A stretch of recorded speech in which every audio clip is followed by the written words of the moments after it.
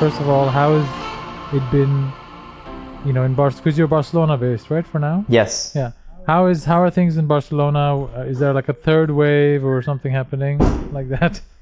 Yeah. Well, at the moment, the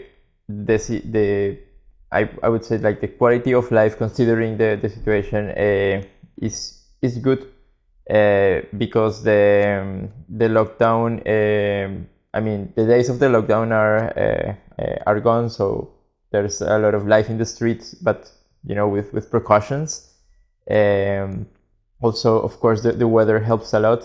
The start of spring is always a very nice time to be in Barcelona. And then I try not to watch too much the news, so I don't have the latest reports. But I know that the virus is basically, the trend was like decreasing, and now it's increasing again. It was expected. There's also a lot of tourists these days, which is yeah, uh, worrying in a way, but at the same time it's just interesting to again see life in the streets of Barcelona. That's yeah, but overall it's okay. Yeah, I mean, I love Barcelona, and I've always had a really great time every time I've been to the city. So I'm excited to see that things are getting better. I really hope Europe can get vaccinated sooner or later so we can travel again and, you know, get to see each other in person soon. Um, but Andres, I want to go back a little bit because you are, at least in sort of our circles, right? You've created something very special with your partner called I Am. There's also it's the whole I Am universe. It feels like you've done a lot of really interesting things. Can you take me back how it all started? How did this journey begin, and how did I Am come about? Yeah, well, thank you. It has been a journey that started more or less 6 years ago, with my partner, with Lucy. We Well, essentially, we are, to understand a little bit of the context. We're both from Colombia, and we moved to Barcelona in 2009.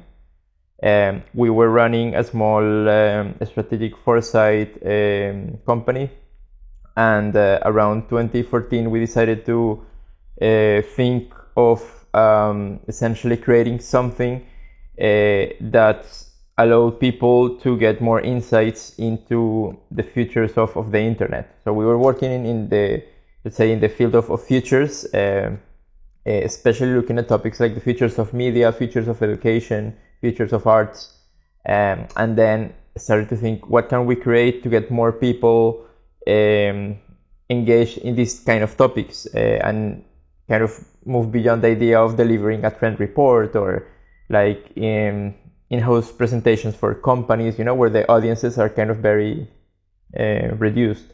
And we started this was like a 6 month idea incubation process, to come with what today is ISAM. It started with the intention of looking at exploring a big question of what is the internet.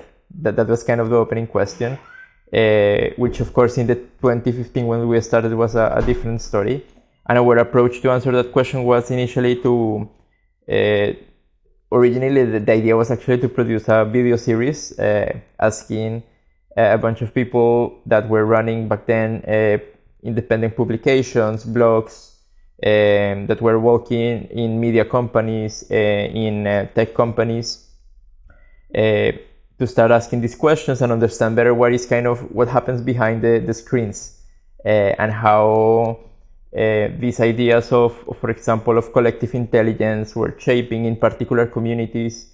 And that was the intention to do these interviews, but these people, of course, were spread around the world.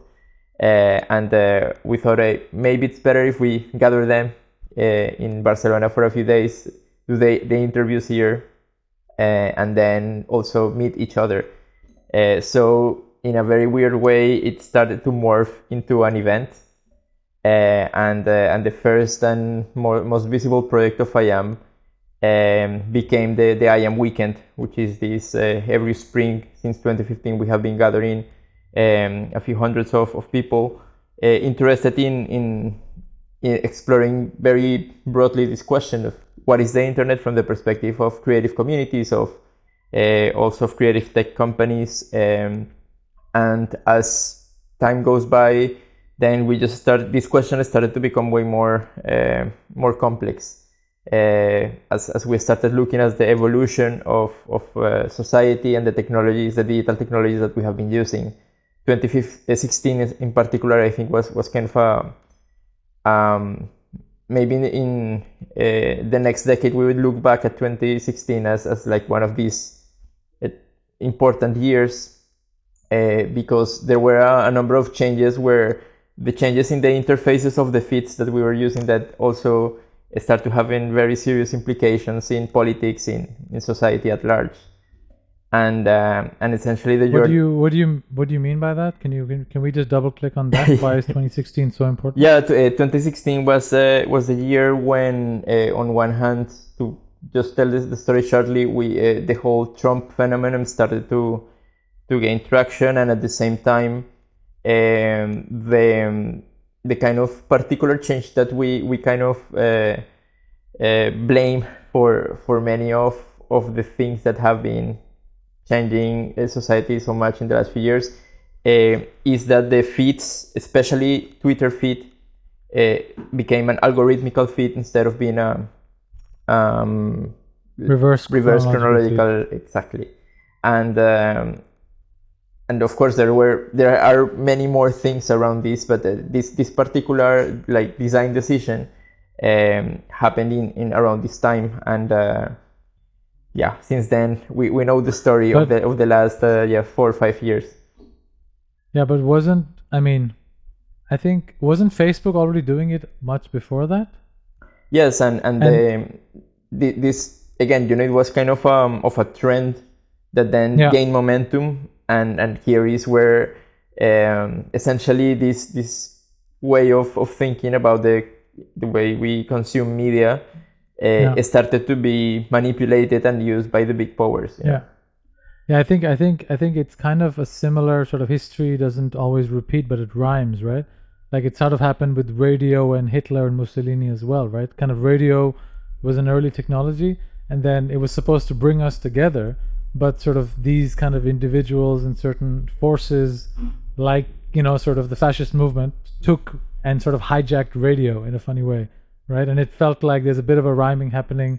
Well, it happened and it's continuing to happen with sort of what Trump did with Twitter, let's say, right? And that's, I think, definitely a pivotal moment. Because, so IAM weekend, and I was supposed to be there last year. We had discussed in I think 2019 or 18 when we met that I would come visit you guys the next year, but hey, we've been in the pandemic for more than a year and a half now, almost. So I hope soon you will have your next IAM weekend and I'll be able to come down. But so IAM weekend kind of became this sort of unexpected event that started in the 15, and then it kept growing. And what else does IAM do currently? Because you have the IAM weekend, which is this sort of, I guess, key event where you invite all these amazing people from the community together. But you also have a couple of other initiatives you're running right now, right? Which is quite exciting. Yeah. So essentially, what we have been doing since the start is after running the event, which is spring, so it's the first part of the year.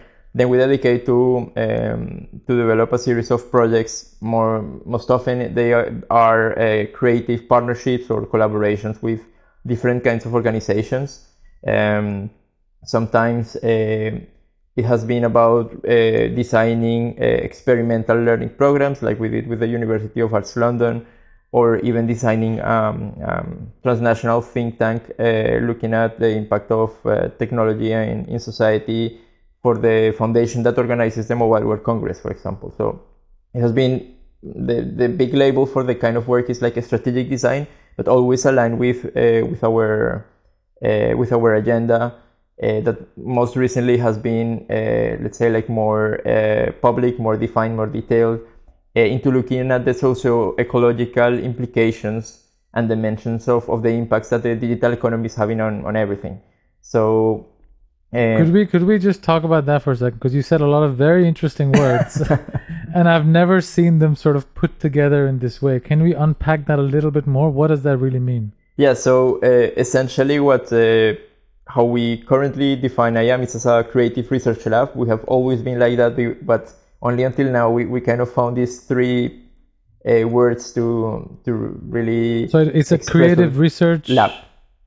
Yeah. Okay. So and what we have been doing and want to continue doing is to explore, to understand better, but also to anticipate and shape in a way the different kind of impacts that the digital economy as it is now, as it is evolving, is having in everything. And by everything, we're referring not only to the ecological dimensions, but also at the societal dimensions.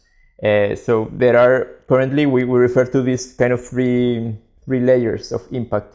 One, which is the mental, the second, the social, and the third, the environmental.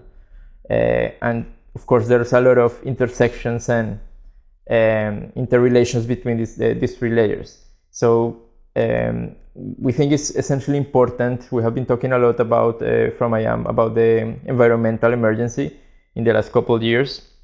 And we think it's very important to understand the environmental emergency also as a social crisis, not only as an ecological crisis. So this is why we are incorporating in our narrative the concept of the socio-ecological, which offers, a rich framework to organize better the ideas and understand, it's not only about the emissions or the energy consumption of technologies. It's also about the wealth concentration, the gaps, the different gaps that are becoming larger, and the essentially looking at them as part of the same issue and not like completely separate issues.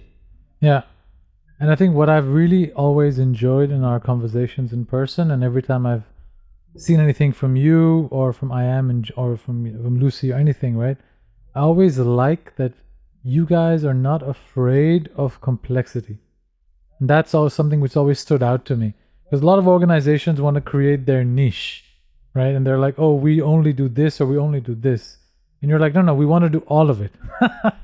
and that's very complex, but I think because of the community and also how you're structured, you thrive in that, right? I think that's quite exciting. Also, because these answers are not easy. They're not simple. They need almost a holistic or a complete view of the issues, right? Because like you're saying, climate change or the solutions to climate change and the current issues around, let's call it the non-sustainable methodologies of how energy is created and consumed, right? Let's just call it that high level, have a lot of socioeconomic aspects too. We can't ignore that, right? And I think it sounds complex, which it is, and you guys are okay to be in that. I think that's quite cool. I like that a lot because you're not dumbing it down. You're saying, no, this is the problem. Let's deal with it, right? Yeah, there's I think a challenge and one of, I would say, like a nice creative challenge, which is reframing our relationship with the concept of complexity or things that we describe or that are by nature complex, which especially I would say in like Western cultures, there's a rejection. Complex or complexities refer as something that is not desirable, like should avoid. It's like looks nice and everything, but I don't want complexity, and this is something that we really need to find ways to get excited about complexity, like design for complexity, and understand, for example, that at the scale of cities, the richer ecosystems are the more complex ones. Then, of course, there are a lot of challenges in terms of the relationship of individuals, of each of us, with complex topics.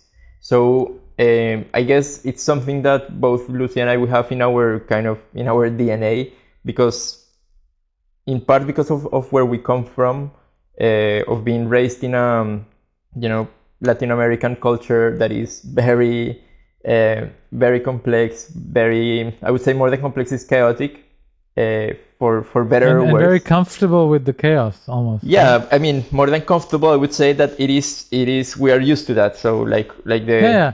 You're not like, and similar to being from India, right? I exactly. can relate to that. Like, I mean, either you get stressed out about every little chaotic problem that's in your life, or you just get used to it, or comfortable maybe was the wrong word, but I think you said used to.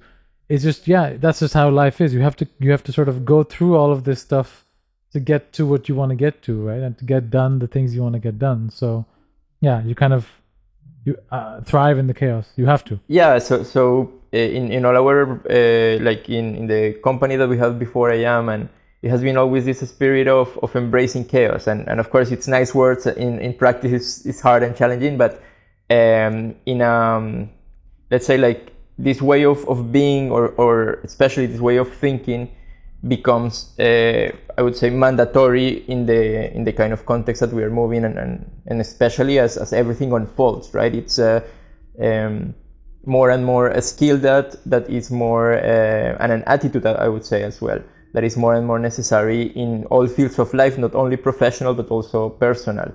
So it has been, I guess, our translation of chaos has been the randomness, which is the mode of I am, in randomness we trust, where the role that our experience with the internet can play is huge, because it allows for collective thinking, collective imaginations, collective action, which is, you know, what we need to address all of these very complex issues, and not let's say, I would say that again the challenge is how to address something complex without falling in the trap of trying to make something that is complex simple, right? This it is kind of a false dichotomy that and it's could become like a trap for Yeah.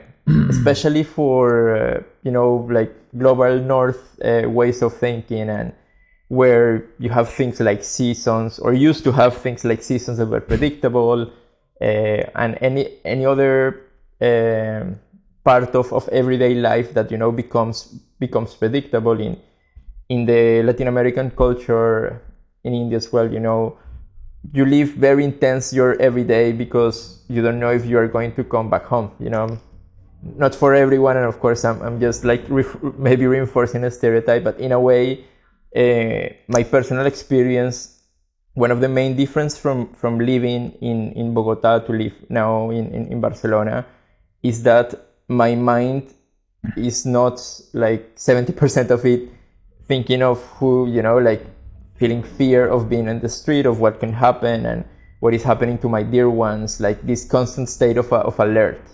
And here I don't need to worry that much about that side of things, and can engage with complex topics, and just like think and play with them in my head. So these are more or less like this relationship that we have with complex topics, and especially the understanding concepts like change or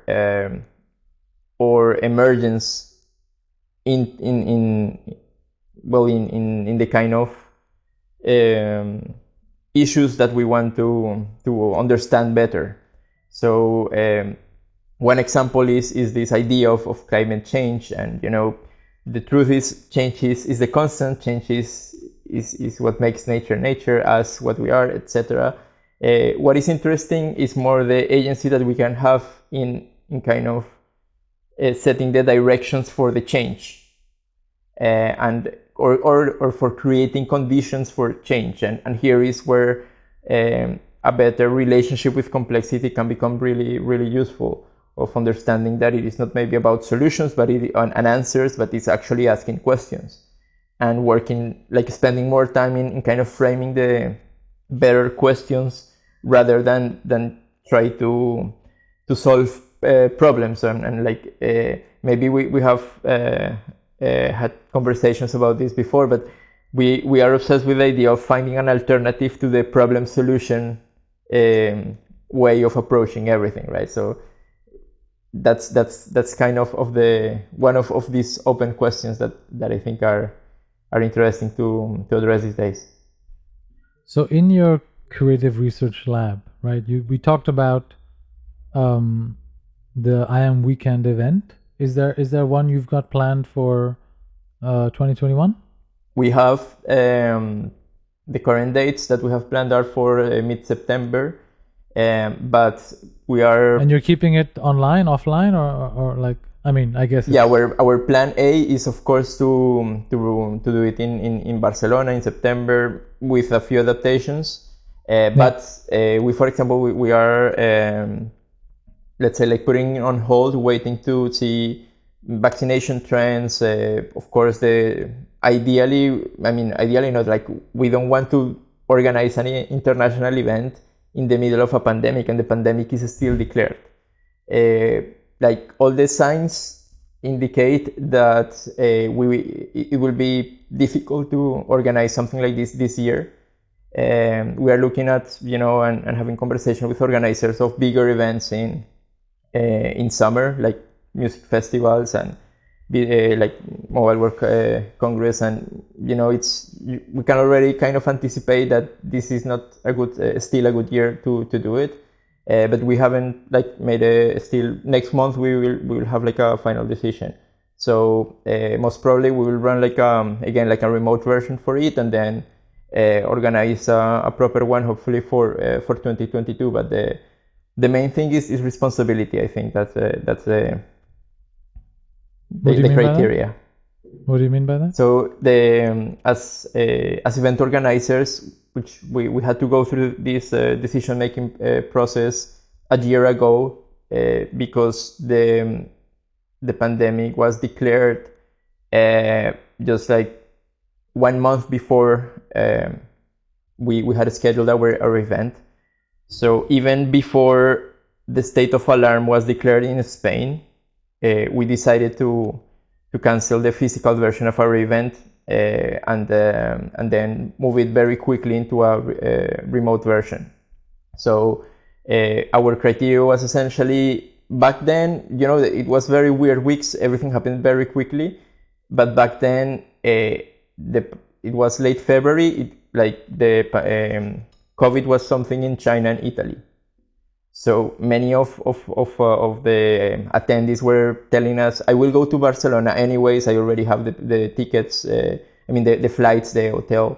But then, in a matter of a couple of weeks, it was the state of alarm. And then it was not only Spain, but basically all the countries. And the event ended happening in the first days of everybody in the world being in a lockdown. So we were, in a way, in a good timing in terms of being like one of the first events that had to do this change, and at the same time it was very stressful. But in terms of responsibility, we were always thinking of not only on the 400 people that we were gathering, but also in the people around them, right? Because I guess our audience is mostly young people, healthy people. But if one person, let's say that's coming from London, comes here for any reason, maybe they have no issue at all by going through a COVID, but then in the process, of being in Barcelona or going to, a shopping mall, a store, whatever, or in an airport, and thinking of what can happen with groups of hundreds of people, and that's a huge responsibility. So that has been like always our criteria, despite of course all of the challenges that we need to address because of making these decisions. But I think that at the same time, now, especially after 1 year of all of this, more and more people and the institutions, the companies, everybody kind of has a better understanding of what a pandemic is, and how challenging. In terms, we were talking about complexity, and there is one aspect of the virus that I think is essential to understand not only this but other big challenges, which is invisibility. It's very challenging to deal with invisible things. Like carbon emissions in many ways are invisible as well. Algorithms, they're also invisible. It's funny when you were talking about the responsibility side of of what you had to go through with, and every other event organizer in the world went through, right? I think I almost was thinking it is preparing us for these invisible issues. I feel, and I think because it was very it was most event organizers around the world who are sort of flying people around, or people are flying around the world to see them, have started thinking about the invisible responsibility of carbon, right? But now this was a very short-term consequence to sort of an invisible problem, let's say. So I think definitely, even in a post-COVID world, I think we're going to see, a lot of alternatives to physical gatherings. Of course, they will happen, but also if we take a step back, how do we deal with these invisible issues? Have you thought about that? Yes, all the time.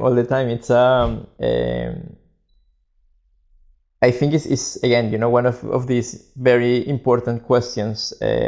Essentially, first understanding what are the implications of dealing with invisibility, and then like look at the different layers of this. One of them where we kind of have more possibility to do something is in storytelling around it. Essentially, the narratives that we use to deal with invisible things. That it's like something really nice of humans across history. It comes back to all the mythologies and legends and religion, all of that. So if we're able to come with stories that are complex enough, but at the same time that more people can relate to understand better these invisible things, then maybe we can find ways to change that kind of power balance with the invisible and the forces that shape these invisible forces. So I'm talking about, for example, algorithms, and one kind of myth that has been growing around algorithmic cultures, which is artificial intelligence, and the ideologies around using a particular words. So a lot of this is completely about language, and here is where we need to do first a lot of work in terms of kind of developing an alert system to the consequences of the myths that are, and the language that is currently being used, especially in the digital economy, where things like artificial intelligence is for us is like the perfect example of how picking some words can be very distorted, very complicated, and understand who is kind of shaping that narrative. Yeah, and I think it's also really, I think it's something very important you get to, right? Because I've seen like many people who have no idea how artificial intelligence works, or how actually most people who say the words AI have no idea how it works. And I think if you would just say, call it machine learning or call it smart scanning, right? Or sort of, iterative scanning or something, that probably would make more sense. But I think it's very interesting that you say that I feel like we're living in a world today, and maybe it's always been the case, and this is the latest iteration, the latest version of it, right? Where there's this sort of, I don't want to call it complexity porn, but like I feel like there's this overemphasis on things being out of our control, right? Like, oh yeah, the algorithms will judge who wins or who doesn't win. Like you said as well with AI, and I think the people that are working on these problems, right, who are building these solutions, I rarely hear them talk, and I think it's complex. It's not easy, and I think language is a very important part. So Yeah, I couldn't agree more. Yeah, there's a lot of let's say intentions in the particular words and terms that are seeded in media, in different in this kind of dialogues between the researchers, academia, and then the industry, and then the most, let's say, like important one that is at the level of governments, because governments are not like a external entity or something. It's us. You can agree or not in the different forms of government in different countries and places, but at the end we are the government. So when it comes to policy, and then this vocabulary, these narratives are ingrained in policy, then they become laws, and things can easily get completely distorted. And I mean, I mentioned this because we, in the last couple years, yeah, we have been working in the field of policy research, policy making, with this initiative called the Digital Future Society, and we have been like in tables with experts, academics, with people also from companies, and having these discussions. It's very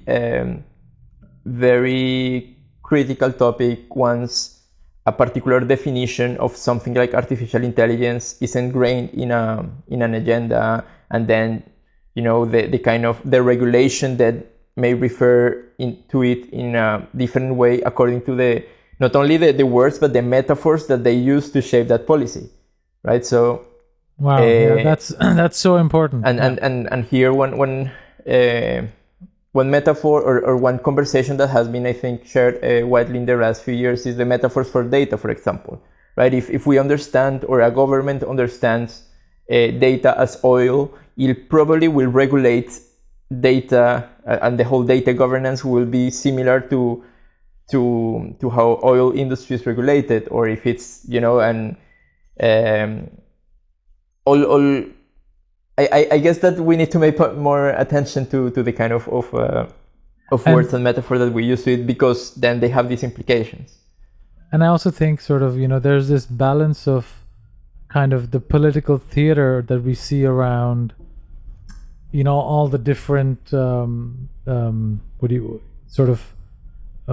legislation that's going on in the US, where, the Facebook and Google, they appear before Congress, and they, and the questions being asked are, I mean, some of them are so stupid, it's not even funny, right? Like, they clearly don't understand what these companies do. And even in 2020, 2021, they have no idea. And the metaphors are kind of extremely wrong, it seems like, right? At least in many contexts. So I think there's definitely a lot of work to be done. And I can see that, you, as I am, have sort of, as part of I Am Futures, you guys are doing a lot of different collaborations and partnerships and work, right? Can you talk about some of the projects in the I Am Futures realm that you're doing? And then I really want to talk about probably your coolest initiative that I can see, the Billion Seconds Institute. That sounds so interesting. And I was looking at the Kickstarter, and I'm definitely going to be backing it right after this call. So I know the deadline is in a couple of days. So, but let's talk about the futures first, and if you could talk about some of the interesting collaborative projects that you guys are working on, because you have you have the who's who that you're working with. So it could be really fun if you could highlight a few of the projects. Oh, thank you. So, I Am Futures. I Am Futures is the name that we decided to use to, like, the umbrella sub-brand somehow for the work that we have been doing in the last few years with organizations. Most of it has been like what you can define as a strategic design consultancy, but that is more like the how rather than the nature of it. We have been lucky enough to collaborate with people working inside organizations like the BBC, for example, in a project looking at the ways that the digital media consumption is impacting the mental health of vulnerable communities, especially young people. So there, what we did with them was like a 6-month long project where we brought into the BBC perspectives from critical designers, from artists, people from communities that are usually not represented in the UX specialist conversations, and just like gave them similar briefs to the briefs that the specialists in UX design have, to see, you know, what kind of ideas can come of possible tools for people to change their relationship with their digital media consumption. And then we developed a proof of concept from out of this process, ran a couple tests, and helped them to understand, you know, what can an organization as big as the BBC, you know, that has, they are in a very particular position of being like a public service company, but also have the scale of a huge scale, you know, that maybe just a few organizations in the world have. But at the end, they are a public service organization, so they don't need to follow in the trap of venture capital and, you know, raising millions or billions for a few investors. So it was one example of a collaboration. Another was with the more recent, with the Center for Investigative Journalism in the UK. So they are essentially a journalist-driven foundation that organizes a training and also a series of events. In particular, what they have been doing is to invite artists to the conversation. There's a lot of especially artistic researchers that have been doing work with journalists or as allies of whistleblowers and investigative journalists, and the CIJ has been becoming like one of these spaces where they can learn more about each other. So with them, we help them move their biannual conference, a symposium actually, to a remote event, with the intention of essentially finding the opportunity in the crisis by doing this. This used to be like maybe like 300 people in different European cities. The last one was, I think, in London.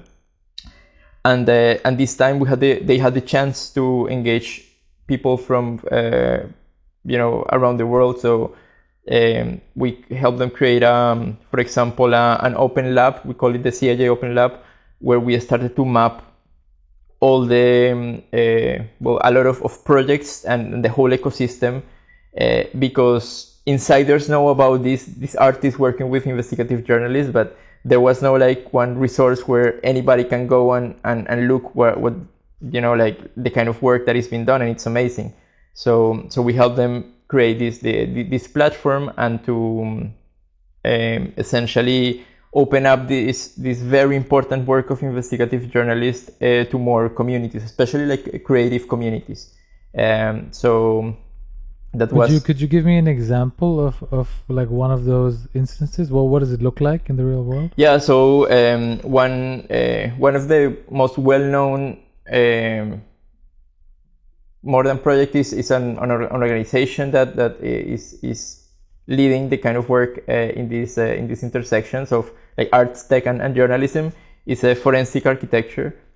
Essentially, what they have been doing is using all sorts of digital technologies to support and also develop investigations around a broad range of topics, but looking at, for example, assisting the job that investigative journalism are doing with satellite imagery, with also things like facilitating the exchange of information with whistleblowers, bringing a lot of data-driven methods to the journalistic process, and at the end, essentially adding a lot of value in the storytelling of this journalism as well.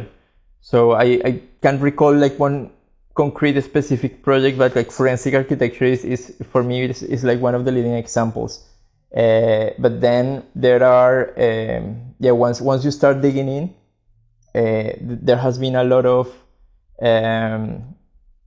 very, let's say, like the impact of this kind of work, if you look it from the perspective of the kind of artistic ecosystem, is deeply interesting. Another also well-known recent story was an artist called Paolo Sirio, who actually had a censored exhibition last year in Paris, because he was kind of using the tools that the surveillance kind of society is using against citizens backwards. So he released, it was something like releasing the face, using a face recognition system to release the faces of the policemen in France. I'm explaining it in a really bad way. It's way deeper than that, but essentially it is this kind of approaches or unveiling. There's other collective, I think is this Novation that was unveiling how tax havens operates. So again, it's very interesting, going back to the topic of complexity, because it is this kind of people that with artistic mindsets and like ways of thinking and doing, in collaboration with investigative journalists, are dealing with complex topics, and not only to expose the topics, but to engage people and kind of allow the regular citizens to understand why these complex issues and the power dynamics behind them matter, and what each of us can do.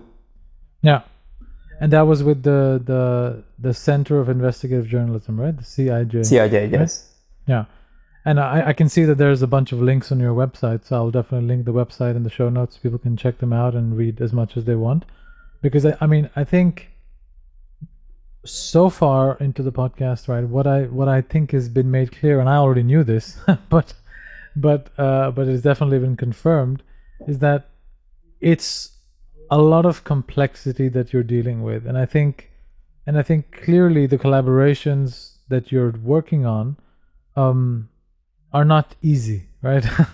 They come to you, these organizations, or you work together to push the boundaries in a more open and in a more transparent direction. Could we call it that? Could we say that? Is that kind of a good North Star? Yeah, absolutely. I mean, it is challenging in a way that it is not how organizations usually are how they are used to work with, right? It's especially in this kind of strategic consultancy realm. It's kind of very A/B problem solution, and I think, linear. Yeah, and I think that's also why I wanted to ask you, is that how did these projects actually happen? Because it's complicated enough in a big, large organization like the BBC, or I'm sure the CIJ is also not a small organization.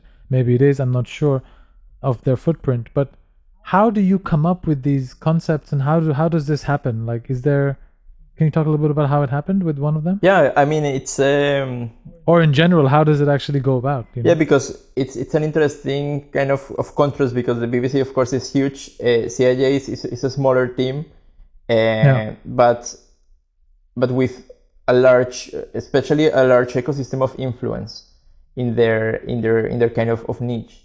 But what happens, and it is the common pattern in this and all the other projects that we have been doing, it always starts with a very kind of open conversation. So it's always has been most of them around our annual events, that we start meeting people that just care about the topics, the questions that we are bringing, and then they start like with a blank Google Doc, and it's like, okay, somehow there's this will to do something together, and then the opportunity kind of comes. It has been very, very, let's say, like organic, and it's also unpredictable in a way, because sometimes we can still have these conversations and nothing happens, but usually there's an alignment in the kind of ideas that we are pushing forward and what these organizations are looking for. But there's always these people in organizations, that are looking outwards, that are looking for the outsiders, for the people like us, that we are always in the edges and the boundaries of sectors, right? We are not in advertising or design or arts or journalism or technology, but we are kind of the water flowing between one thing and the other, and we are able to connect, like bring the artist to the media and the journalist to the art, and this kind of exchanges, which is it's the idea of the internet, right? This network of networks. So what we like, enjoy a lot is doing these connections, and then finding ways that these exchanges can become let's say sustainable in a way, but also very valuable in terms of what happens when these worlds kind of come together. So the secret is have an amazing event and then start great conversations, and something will come out of it. The event is nothing else than the medium. I think that more important than the event is the I would say the language. So we have, I mean, we organize events, but we are not event organizers, and this forces us to make things in a way that are very, I mean, like authentic, because we don't know other way of doing it. And I think I didn't mean to reduce it just to a pithy line, but I think the point was that you started from the as I think you said in the beginning of this conversation, you didn't want to do an event, but you accidentally sort of it came out, the medium became an event. of and I think that's also very important, because you clearly had an intention to talk about certain complex issues, and it was I think in the beginning you said media, right? You wanted to have interviews, right? And I think to me that's what's interesting, is that there are so many events that were happening before the pandemic showed up, right, in the technology world, and in this plethora of events, I am internet, or I am internet. You were called, now I am, right? That was unique, and that's very difficult to do, and clearly, I can see why it was unique, right? Because it was a specific intention that you went out, and the event happened to be the path of least resistance to get to that outcome, right? That's what it sounds like. It wasn't that, oh, let's come up with an awesome event in Barcelona. Like then it's like, okay, why not just go to Mobile World Congress, right? That's happening right there. Why come to IAM?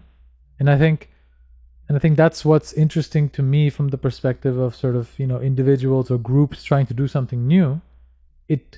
The lesson here, at least correct me if I'm wrong, the lesson here is that focus on the intention and you will find a path, right? At least that's what it feels like. You kind of had an outcome in mind, or maybe not an outcome, but the start of a journey, right? And trying to figure out some of these issues, and the event happened to be the easiest way, if you want to call it that. I don't know. Yeah, maybe more than easy, it could be like the more natural, because again, natural. It kind of happened, but where the water flows best. But in my mind, easy was like kind of natural. You're right. So I think that to reflect on this kind of the value of an event in this approach, I would say that the key is the idea of organizing, and essentially we all enjoy and live. Many of us are able to live really interesting lives thanks to this network of infrastructures that we call the internet, that enable all of these exchanges, this flow of knowledge, of social exchanges as well, all of this. So we have that infrastructure, right? And it's what is kind of the next step, right? So on one hand, is what is the input, and here we have always try to put questions rather than like I don't know, like a deterministic agenda of saying things should be like this, and this is kind of we of course there are some concrete visions that we try to push forward, but always shaped around questions, and that is one thing. The other is that once you kind of start to circulate these questions, people kind of find you. the curious minds kind of, oh, this is interesting, and like sometimes it's more direct, sometimes it's less obvious. Our visual language, for example, is very important in what we have been able to achieve, and at the same time, it has to do a lot with being relevant.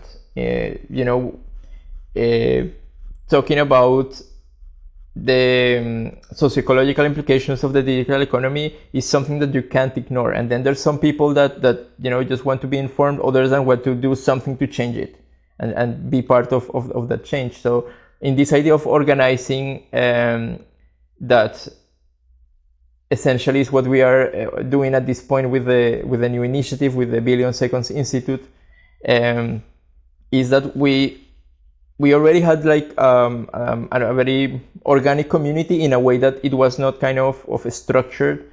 It was just happening, again, talking about complexity. Yeah. So it was kind of, you bring together hundreds of people every year, something happens, and this is kind of the serendipity of it. We started gathering people that were kind of playing in the very different niche communities. And then they start to find in IAM a shared playground. So this year we decided, after like all the reflections from 2020, we decided to organize all of these people in a network of communities of practice with a lifelong learning approach. So let's say, to put it in other words, we want to do something in terms of like changing how the digital economy is changing everything. So we decided, what can we do as a small organization, doing what we like to do, what we enjoy doing, and we found in the idea of learning, because that is what we are passionate about, that this is what we want to dedicate our lives, right? To learn with others, to learn collectively. And then, okay, what do we want to learn? And it was kind of a big conversation, and we ended up understanding that what we can contribute, because there are universities, there are research institutes, there are a lot of digital platforms that our contribution, what we aim to do is build a context where many people can learn to expand their ways of thinking, especially holistic ways of thinking. So essentially developing mindsets that embrace this complexity, that also find ways of taking action as we learn. And here the only way that we think that this is possible is in a lifelong way, right? Is you cannot do a master's 6 months and then you're done. Now you deal with complexity. It is a constant practice. So this is where the whole idea of the Billion Seconds Institute started to take shape. And where did the name come from? What is a bit like? Why the Billion Seconds Institute? Yeah, the Billion Seconds comes from essentially from the manifesto, the Everything Manifesto that we published in 2019, which was our collection of proposals of also of thought experiments to change the relationship of humans with things like time, with business models, with growth, learning, with design. So we picked out like 10 big things and then called that things the everything, but at the same time referring to everything as planet Earth. So it's complex, but is again this intention of having this holistic approach. So in this manifesto, we on purpose were suggesting, like, let's stop talking about or using the idea of billions only for money and for rich guys, right? The billionaires became like this definition of success in society that we need to question. So we found in the concept of a billion seconds a kind of an alternative to balance this narrative. Is let's stop thinking about billions of dollars, euros, billions in terms of money, and think of what a billion seconds is, because what we really need at this point is to learn how to deal with scale. So the scale of a billion seconds is a kind of ideal thought experiment to change our relationship, for example, with time. So a billion seconds. If this is one of the stories that we share in the presentations. It's like I celebrated a billion seconds birthday party. This happens like a few months before you get to, well, 32-year old. So imagine everything that can happen in almost 32 years. If you feel of or think of it as a lived experience, that is a billion seconds. Then we compare that with the amount of time that people, all of us, we are spending with our phones, on more than our phones on front of screens every day. We're scaling everything to a billion seconds, and there's billions of devices. There's billions of gigawatts being consumed by these devices, and everything is happening at this scale in the digital economy. So this is where the intention of naming the institute as the Billion Seconds Institute comes from. It's also a project that has a very specific duration. It starts on April 22nd at 12 Central European time and ends 1 billion seconds later. We have the timestamp, and for that we're going to create a time capsule to be very precise. So it has a start and an end, but of course by 2052.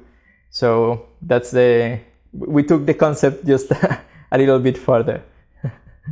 I mean, I love it. It's there's so many things in that I enjoy. I think there's just the foundational sort of rethinking of, sort of like you said, you could say 32 years or a billion seconds, and just kind of getting people to sort of rethink in the scale of what a billion is, right? I think that's definitely very exciting. And there's a Kickstarter happening, right, for that right now? Yes, we're in the last week of the campaign.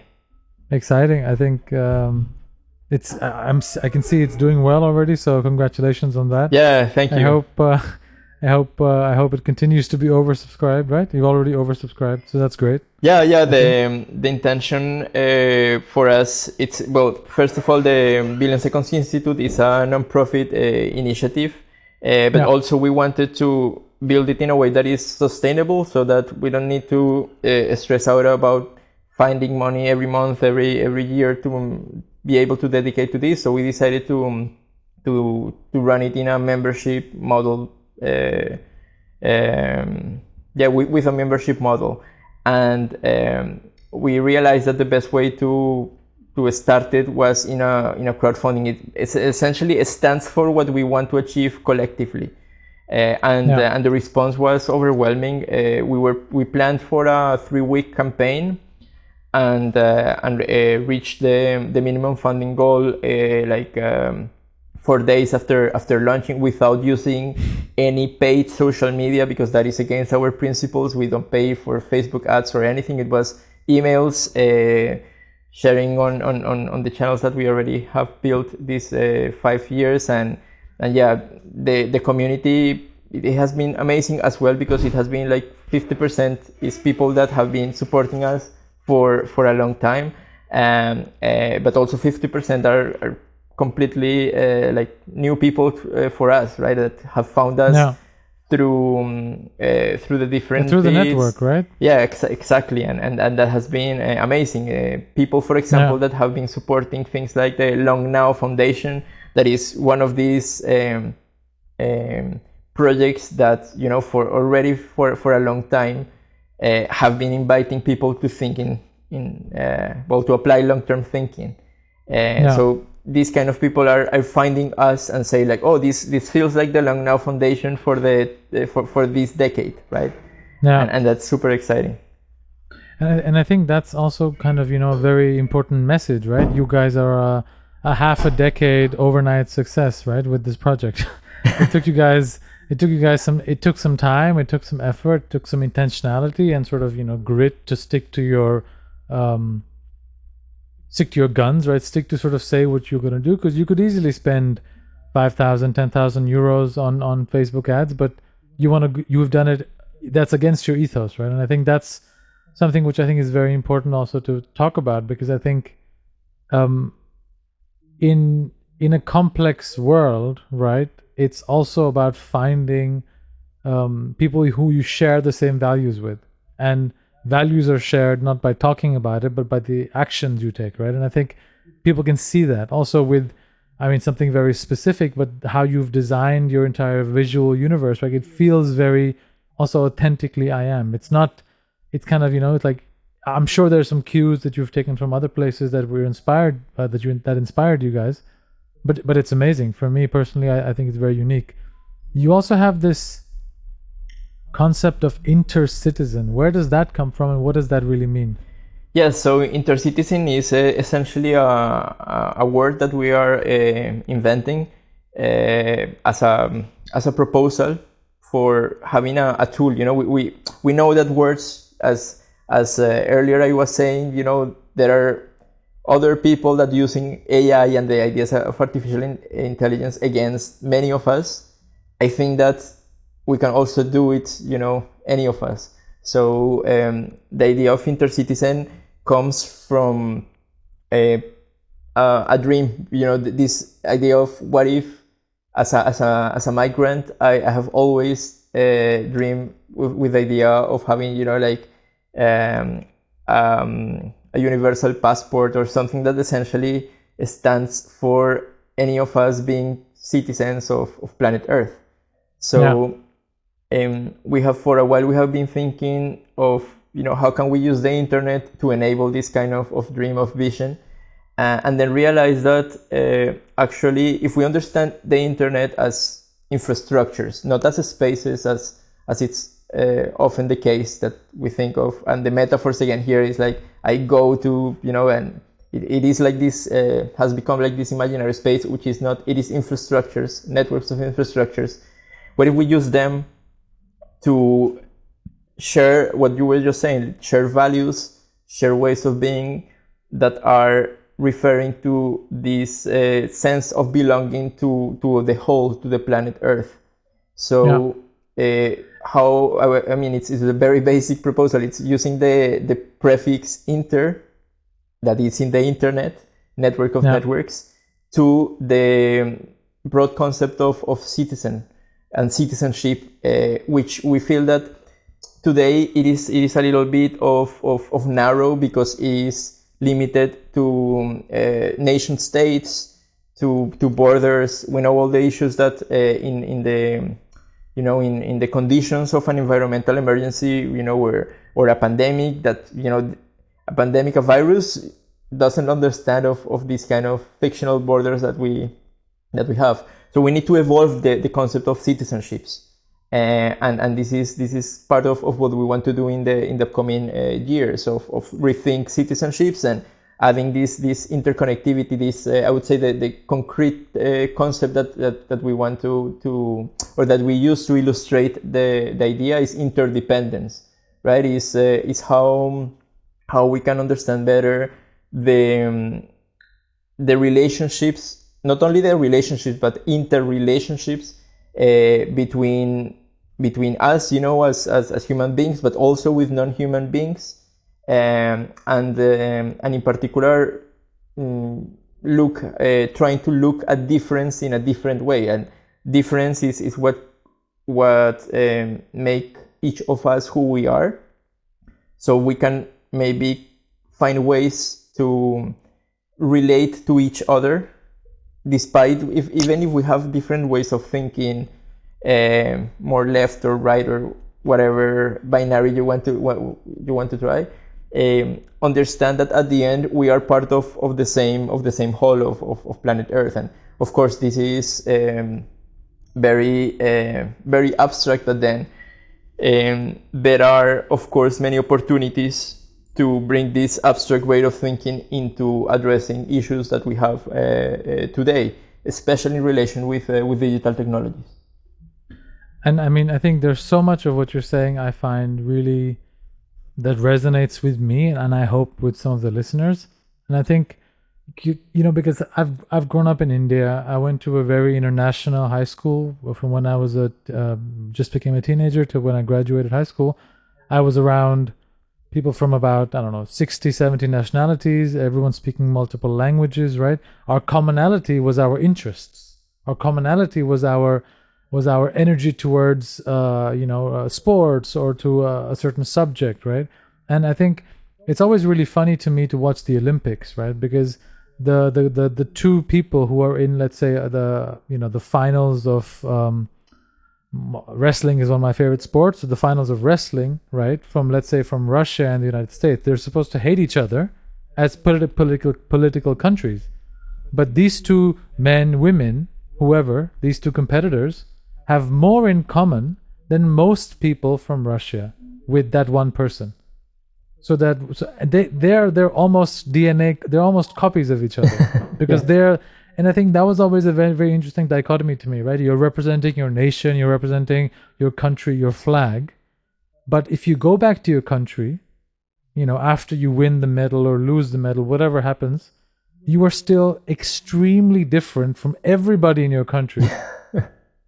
And you're much more closer to the competitor you were competing with. And I think a very, a tough example of this is what happened to Muhammad Ali, right? He won the Olympic gold medal, and then he went back and he couldn't even eat in a restaurant, in his state because he was of the wrong skin color or whatever the issues that were being dealt with, in the US at that time. And I think it's this, and the internet, as you said, right, is a new infrastructure layer that is global by nature, right? And that has created a lot of interesting opportunities, but we've seen these opportunities as closed rooms. I think you said the word room or spaces, I think. And where we're going now with so many innovations, right? We're kind of reshaping it also in the perspective of, what's happening in the medical sense with health tech and biotech, what's happening with cryptocurrencies, what's happening with so many sort of changes where the innovation, right, is kind of going outside of the realm of the communicating and media layer to other layers. I was listening to someone called Matt Ridley. He's written a bunch of very interesting books, and one of the most latest one is on innovation. And he was sort of saying that, sort of intergenerationally, innovation changes from sector to sector. Like in our grandparents, depending on where in the world you grew up, right? It was maybe the revolution was in, or the innovation, sorry, was in transport, maybe, right? It went from horse carriage to cars. And we still have the cars, even though Tesla is a little bit different in the way the engine and the structure, still a car, right? And the innovation is now slowly coming in those areas, right? But the innovation for our generation, if you were born, from the mid 80s forward, right, has been in this sort of blossoming of the internet, blossoming of this global, connected, interconnected media revolution, innovation, whatever you want to call it, right? And all the interesting products that have come out of that. And if you look at the origins of all of this, you wouldn't have expected it to be what it is today. And I think that's also what's exciting with the work you're doing, is that it feels very inclusive and open, right? And not in a very woke way. And I know language is interesting, and maybe woke means something positive to some people, but for me, it's been sort of overtaken, and the word has become something, not what I agree with always, right? But I think language is really important here. So I think, I don't want to offend anybody, but in my opinion, what organizations like yours, right, focus on, and the name is also really, I think, it's just like, okay, that's it. What else? Like, you can choose to be whatever you want to be. And I think that's already kind of a good foundational layer to build on. Thank you for organizing everything you're organizing and doing all that you and Lucy and your team do. And the Billion Second Institute is really, really interesting. I'm excited to be a part of it in whatever way I can. And it's really fun to, get to know you more and talk more as always. And I can't wait to hopefully do this in person, maybe in Barcelona, or maybe when you're back in Copenhagen or somewhere else. We will do it again, hopefully with Lucy next time. For sure. But as a sort of the final wrapping up question, right? I think what I wanted to is there a core message that I am wants to leave in the world? Sort of, if you stop working on this tomorrow, whatever happens for whatever reason you don't want to continue on this, what would be the one sort of lasting message or legacy that you would want I am to leave? Yes, I would say it's ingrained in the purpose that we have for this new initiative of the Billion Seconds Institute, uh, which also relates to what we were discussing before, the concept of intercitizen and intercitizenships, which is how critical, how important, but also how beautiful it can be if we are able to change the kind of the current dynamics, especially in the digital economy. But the digital economy today is like the economy, but today it's completely user centric, which is all about the idea that was also discussed a few years ago in the world of marketing, of consumer centric. Is essentially removing many layers from a human, and then it becomes just a data point. It's a something to be user. It's a consumer, someone that only exists if it is consuming, right? Is we need to change all of that, right? So what is kind of the big issue ideology behind all of this? Some people call it capitalism. I think that capitalism is just a system. We cannot blame a system, but what we can blame and what we need to be more aware of is the ideas of individualism in society, right? And our core message, our proposal, like what we want to be our legacy, what we are going to dedicate our next, hopefully, 3 decades of life, is to, okay, we're changing this into what? That what being the interdependence of responsible citizens of planet Earth, of becoming intercitizens. This is not the intention of dividing the world into intercitizens and non-intercitizens. It is essentially to find ways to develop protocols that that consider all of these very, very important values in a particular, in a context of an emergency, right? We need to be very aware that it is essential that we take action, but to take proper action, we need to think and rethink ourselves, our own identities.